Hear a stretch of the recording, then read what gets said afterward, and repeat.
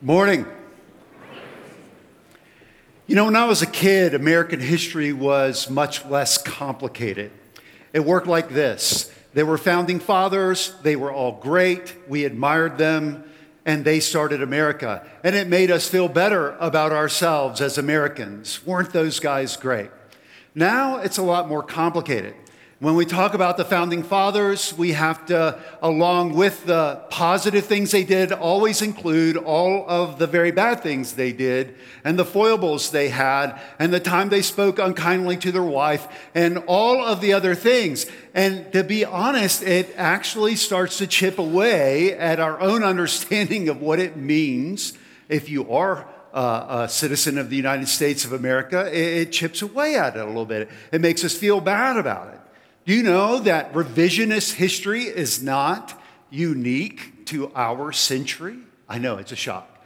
But actually, in the time in which Paul was writing to the Galatians, there was actually a version of revisionist history, and it had to do with the nature of how Abraham was considered right before God.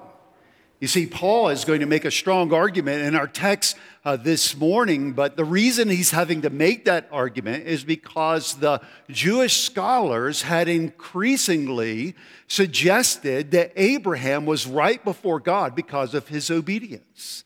As a matter of fact, if you go back to the apocryphal books, those are books that are not included in our version of the Old Testament, but were certainly widely circulated. It says explicitly that Abraham was righteous before God because he fulfilled the law. Now, Paul's going to talk a little bit about that in the passage we're going to study next week. But this was a very popular reconstruction of how Abraham was right with God. It was wrong, however. And it was a wrong version of the way Abraham was right with God that was being taught to the Galatians, many people, as we reconstruct what must have been happening in these churches in Galatia was that these people came in, these teachers after Paul, and they said, look, we want for you to be true children of Abraham. But you need to know Abraham was right with God, not because of his faith, but because he fulfilled the law of God. As a matter of fact, the Jewish teachers of the day articulated the 10 different ways he fulfilled the 10 primary commandments that we call the 10 Commandments. And Paul says, I'm not sure that you're reading the same Old Testament that I am. Because here in our text, Paul wants us to understand what is the true essence of being a child of God. What are the implications of being a child of Abraham, And thirdly, he's going to throw in a line about Abraham's favorite sermon. So that's what we're going to look at as we look at this text together. First of all, I want us to see the essence of being a child of Abraham.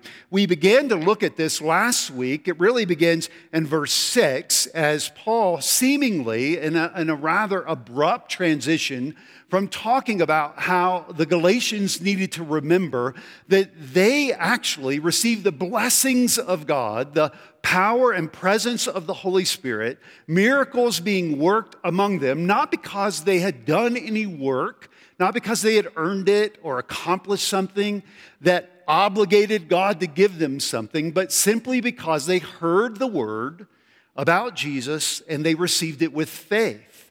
And then he switches, and it's almost as though he's saying it's the same way with good old Abraham. We see that in verse 6. Just as Abraham believed God, and it was counted to him as righteousness. Now, we mentioned this last week.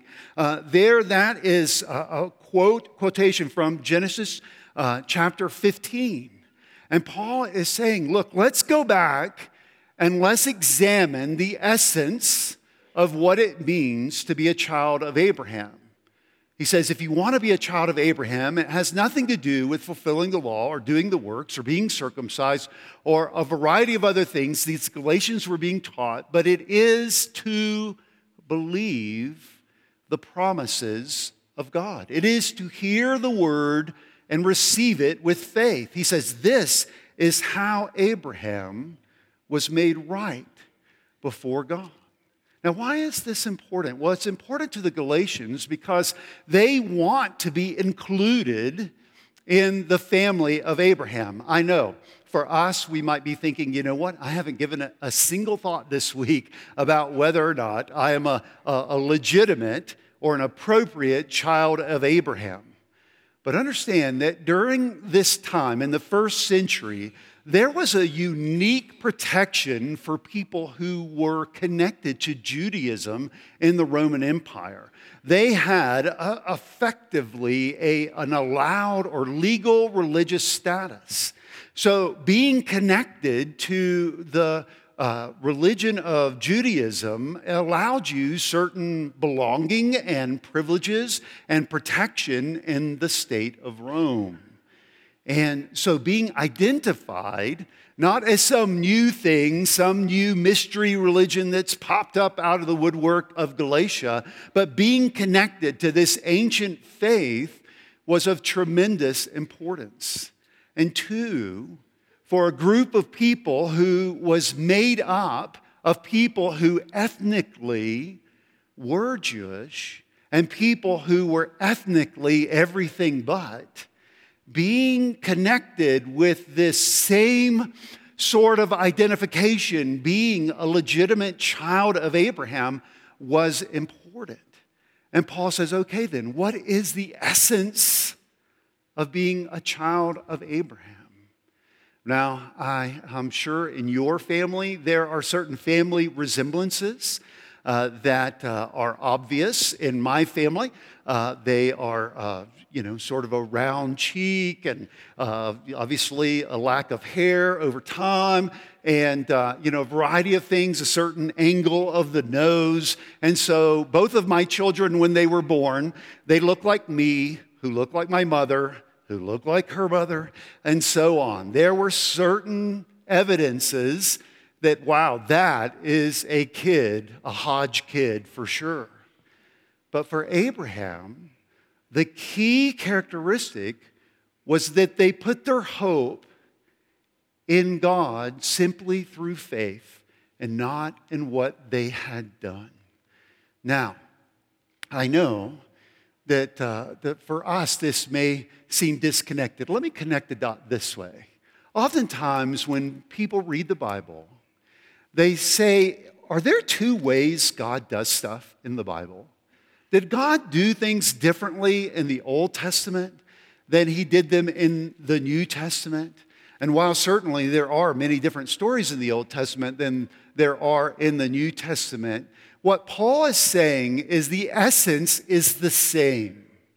That the way Abraham, the one who's called the father of the faith, the way he was made right with God is the same way that the Galatians were being made right with God. And that was through hearing the gospel and believing it, accepting it, trusting in it, and it alone for their salvation.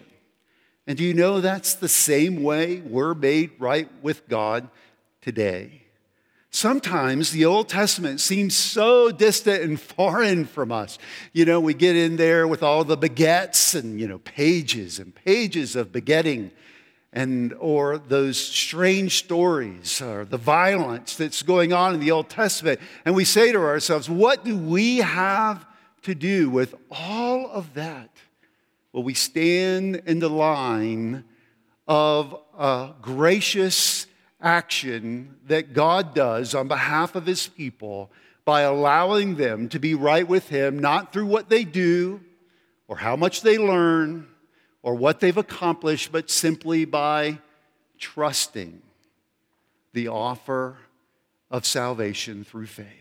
That is the way Abraham and us are made right with God. For Paul, this is essential that the Galatians understand this, because if you believe that the only way you can show the family resemblance to Abraham is by working your tail off, then you've misunderstood what the Old Testament teaches.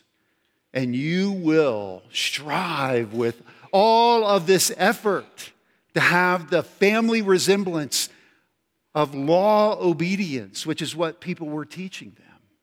And he said, you're heading down the wrong track. You have forgotten the essence of being a child of Abraham. And sometimes we forget how we are made children of Abraham, how we are made right with God. Sometimes we fall into that same error, don't we? So let's consider, as Paul unfolds this, some implications of being a child of Abraham. Now, I'm going to be honest. Paul writes a commentary on these verses about what the implications of being a child of Abraham are for us over in Romans chapter 4. There he expounds this same passage in Genesis chapter 15. Abraham believed God, and it was credited to him as righteousness. He expands it for us. And so in that expansion, we're going to basically let Paul comment on Paul. And just as a side note, when you study your Bible, this is the best way to study it. Let the Bible make its own commentary on the different passages that you're reading. In this particular case, it's a direct commentary on the same thing that Paul talks about. So if you have your Bible, you can look there, Romans chapter 4, and we're going to read let's read the first 5 verses. This is what Paul says there to the Romans. What then shall we say was gained by Abraham our father according to the flesh? That is, according to his own efforts, his work. For if Abraham was justified by works, he has something to boast about, but not before God. For what does the scripture say? Abraham believed God, and it was counted to him as righteousness. Now, to the one who works, his wages are not counted as a gift, but as his due.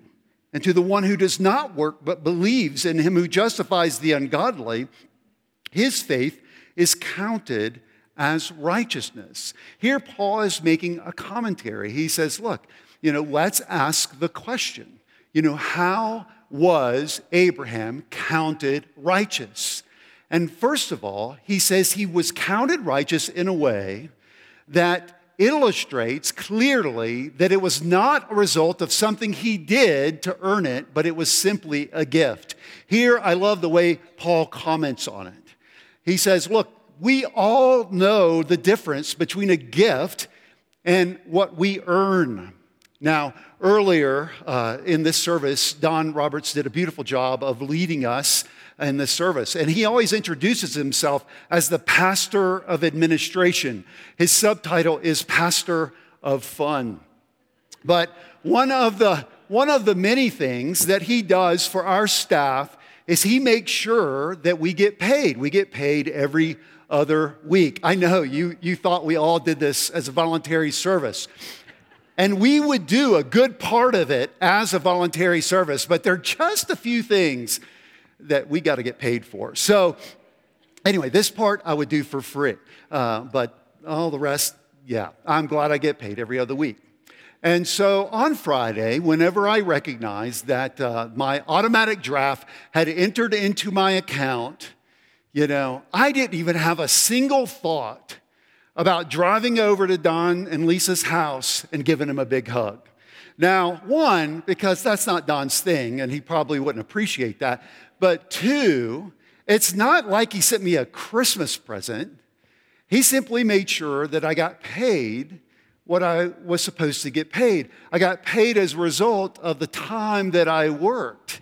Some of you got paid this week. Did anybody hug their boss to thank them for their paycheck this week? Now, if you're married to your boss, just hugging them for other reasons does not count. Any boss hugging going on? I know you're like, I don't think we're supposed to admit that. I think me or my boss would get in trouble for that, right? And you would, right? No, nobody hugged their boss. Why? Because we worked for that money.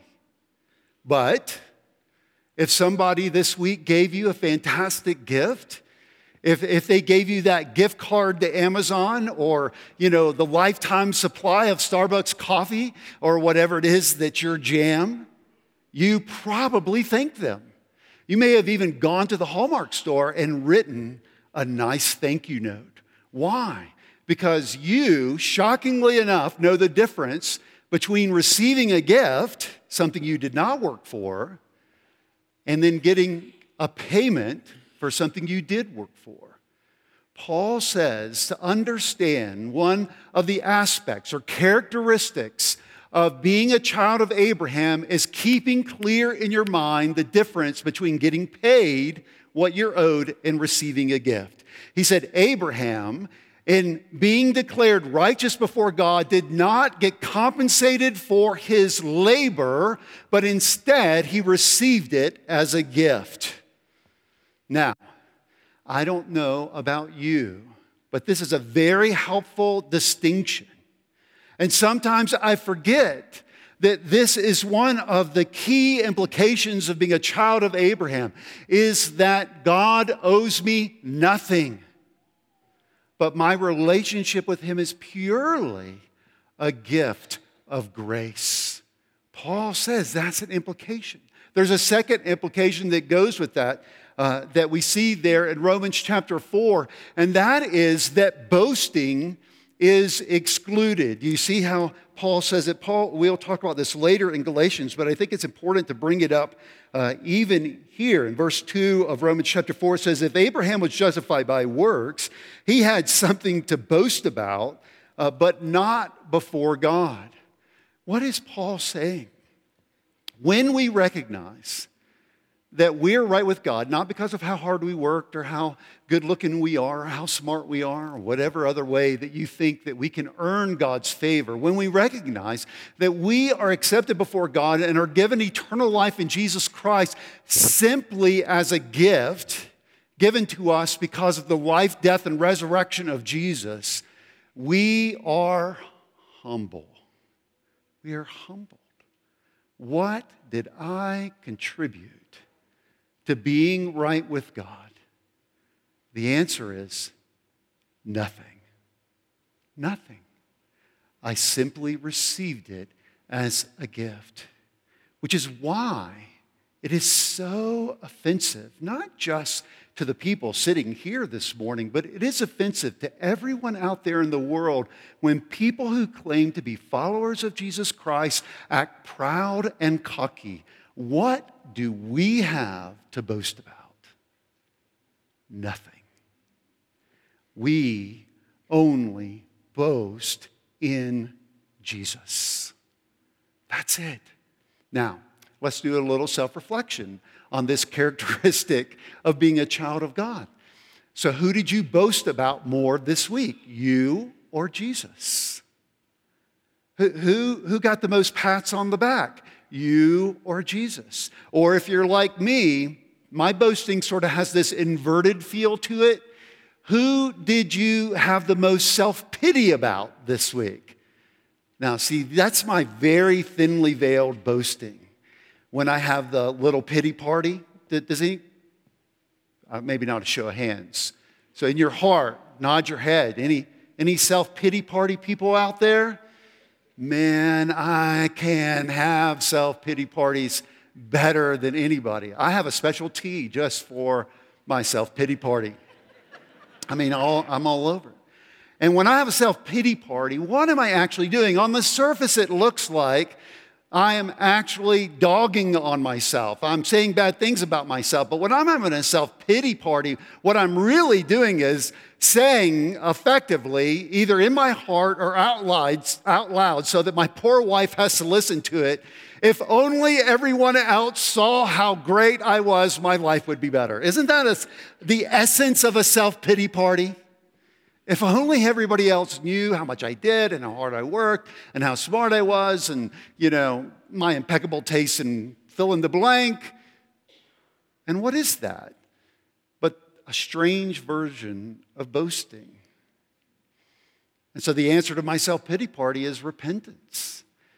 It's to repent of thinking that I actually am the one who has done everything or earned everything or merits everything, and to recognize that only God's grace given to me and received by faith, that's it. I have nothing. So a characteristic of a child of Abraham, according to Paul's commentary over in Romans chapter 4, is that we should not be boasters. Thirdly, and I'm taking this from two sources. One is my old dean of my divinity school, Timothy George, and the other is a really old dead guy named Martin Luther. who is a 16th century reformer, that when they look at this story back in Genesis chapter 15, there they see that there's one other characteristic of being a child of Abraham. And that is that, at least in some sense, we have to be able to overcome reason. Now, I told somebody earlier today I was going to say this, and I want to be clear because I know I've got a lot of faith is reasonable people out here. And I also was taught by R.C. Sproul, and I think he even had a book called The Reasonable Faith or something like that. And it is. There is a lot of reasonable, sort of ways to understand the faith. But for Abraham, his faith was contra reason in this sense. In Genesis chapter 15, when God comes to him and says, look, I know it looks bleak. I know it looks like, one of your distant relatives is going to inherit everything you have. I know you're getting old. You're getting close to 100 years old. I know your wife is well past the age of childbearing. And yet, he says, look at the stars and see if you can count them. So will your offspring be. Now, for Abraham to believe, he has to overcome everything his reason is telling him. His reason is saying, I am way too old to have kids.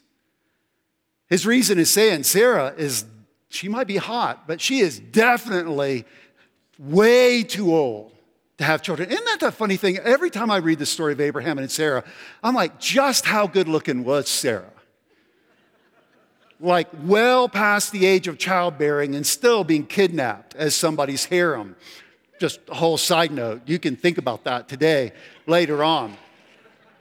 Might have been good looking, but well past the age of childbearing.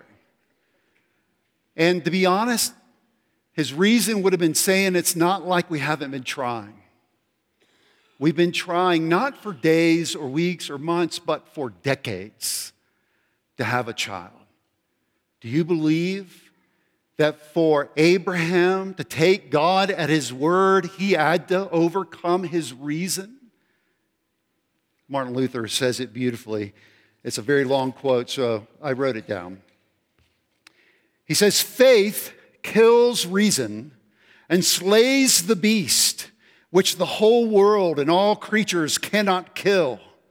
So Abraham killed it by faith in the word of God, by which seed was promised to him through Sarah, who was barren and now past childbearing.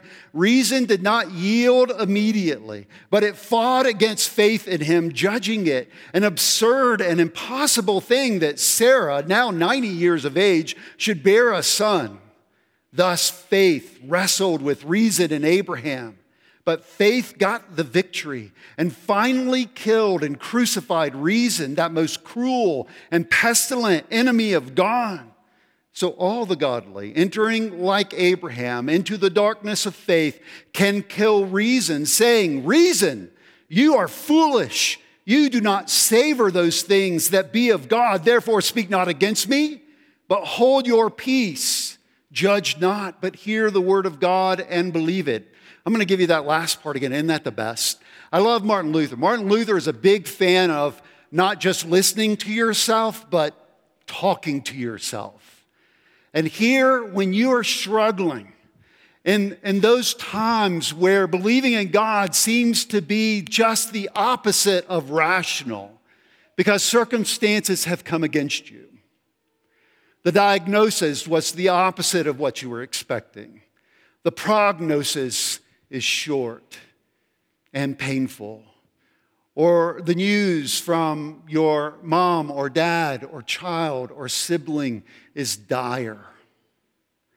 And it is hard in that moment to rationalize a continued trust and the complete and perfect sovereign grace of God. It is difficult to do in those moments. We need to be able to talk to our reason. Here, I'll give it to you again. Here's if you need it, you can email me. I'll send you the quote. Reason, you are foolish. You do not savor those things that be of God. Therefore, speak not against me, but hold your peace. Judge not, but hear the word of God and believe it. Aren't there times where we show that we are children of Abraham because we say, I know. It doesn't make 100% sense, but God's word says it. And I'm going to believe it. And if you're an old Baptist boy like me, you'd say, and that settles it. Right? It may not make sense, but it's the word of God. And I'm going to rest on it. See, this is a characteristic of a child of Abraham. It's so helpful for us. Lastly, I want us to talk about Abraham's favorite sermon. Back to Paul's treatment of Galatians 15 here in Galatians chapter 3.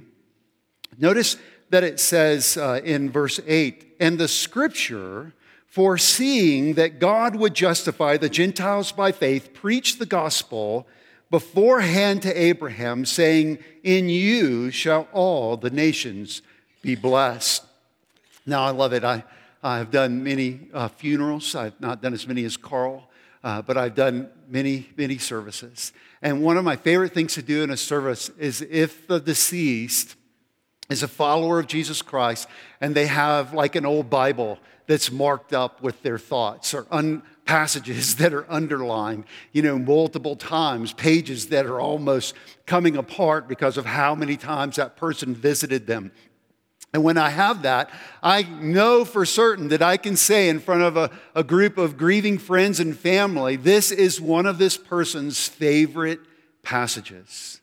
Here, Paul says that Abraham, good old Father Abraham, had a favorite sermon.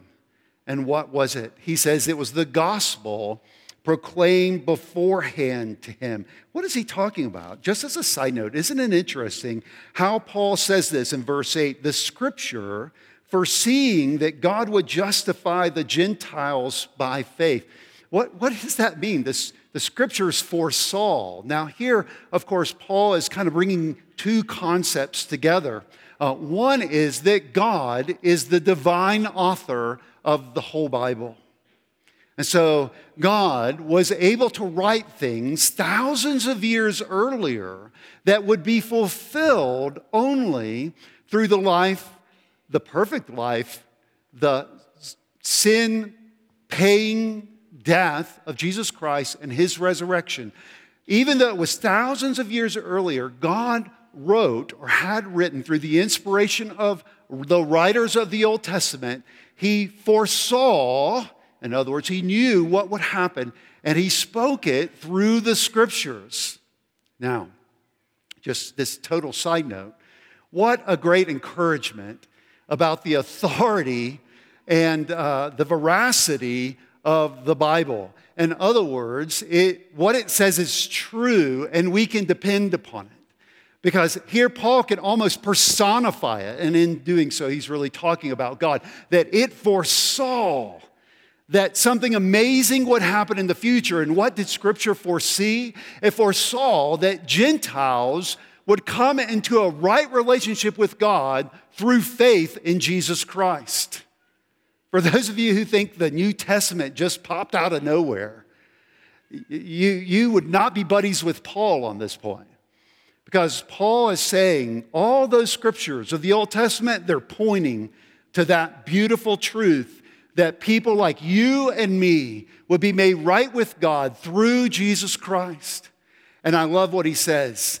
That was Abraham's favorite sermon. He heard the gospel. That's good news. He heard the good news through the promises of God. And that is so encouraging. Now here he quotes a passage that is sort of a combination of Genesis chapter 12 verse 3, which is in the middle of the big promises that God makes to Abraham. I'll give you a great name, I'll make you a great nation, I'll give you a great land, and all the nations will be blessed through you. But it's also in Genesis chapter 18, in a very interesting story, when God comes along with some angels to talk to Abraham about what's about to happen to Sodom and Gomorrah. But in the middle of this text, in Genesis chapter 18, I'll start in verse 17. It says, "The Lord said, 'Shall I hide from Abraham what I am about to do, seeing that Abraham shall surely become a great and mighty nation, and all the nations of the earth shall be blessed in him.'" Here God is proclaiming the gospel beforehand to Abraham. Abraham, through a faith like yours, all of the nations will be blessed. He says, I'm not going to hide this thing I'm about to do because of this great reality that's going to happen through Abraham, which is so amazing. Now, I know we say, what does that mean? It means that God, in this beautiful and in this kernel of a way, is proclaiming that all of his promises are going to be fulfilled, not just so that it's a benefit to Abraham, but that it will be a benefit to all of his biological children and their children and their children. But through the faith that Abraham has, it will bless people all over the world. People from every tribe and tongue and nation. And do you realize that that is this proto-expression of the Great Commission that the church is all about? This is not a new idea that Jesus came up with in Matthew 28. But Jesus is saying everything that was said to Abraham is fulfilled in me, and through the witness of the church is going to be spread in all the world. Isn't that amazing? I don't know why, but stuff like this just makes me love this book all the more, right? Jesus had a keen understanding of this. There was a time that he was in a debate with the Pharisees, of course, in his time, and he had this great line that he threw out that let's start in verse 55 of John chapter 8. "But you have not known him," referring to God. "I know him, and I keep his word." And then in verse 56, Jesus says, "Your father Abraham rejoiced that he would see my day. He saw it and was glad." So the Jews said to him, "You're not 50 years old, and have you seen Abraham?" And Jesus said to them, "Truly, truly, I say to you, before Abraham was, I am." Here, what is Jesus saying? Jesus is saying that Abraham, even though he lived thousands of years earlier, his favorite sermon was about the coming of Jesus. I'm going to let your mind just soak on that for a second. His favorite sermon was about how the promise would be fulfilled. He says, "Abraham saw my day and was glad." Why? Because it's the fulfillment of his favorite sermon. That all the nations would be blessed through a faith like his. And this should be our favorite sermon. Notice what Paul says as he completes this part of our text. He says, "So then those who are of faith are blessed along with Abraham, the man of faith." Now, I don't know how you feel about the family you're from. I think sitting in this room, there are people with probably all kinds of feelings about that. For some of us, it is total positive. For us, others of us, we would prefer not to think about it. But what I can tell you is, in terms of the family of faith, you can be excited that you stand in the line of this family. That you have the opportunity to be declared right with God, not because of your work or because of something that had to be paid to you, but simply because you received it by faith as a gift. And in doing so, you are not alone in this world, but you stand in line with a great family of faith that goes all the way back, thousands of years to Abraham. And so even if you have the greatest family background, you can say, I am a part of a greater and older family, the family of faith. And if you come from a family that is more pain than positive, you can say, praise God, I have a family of faith that I stand in line of thousands of years, that I belong to the family of faith because I have the same kind of faith that Abraham had. I've heard the good news, and I've believed it. This morning we have an opportunity to come to the table to reiterate our dependence upon that good news and the gospel of Jesus Christ. Let's pray that God will prepare our hearts as we come to the table. Heavenly Father, we love you and thank you that we are not people who are making it up as we go. We are not people who popped out of nowhere, but we are members of the family of Abraham. Not because we're genetically connected to him, but because we share a dependence upon your word and promise, because we have taken you at your word that we can be right with you through trusting in Jesus Christ. I pray, O Lord, that you will continue to work out of us those things that might look like family characteristics, but are really the opposite of the way we are in the family of faith, and that we may instead feed upon the hope of the gospel. May we do that even now as we come to the table. Lord, may we come in faith and find the nourishing power and strength of Christ. We ask in Jesus' name. Amen.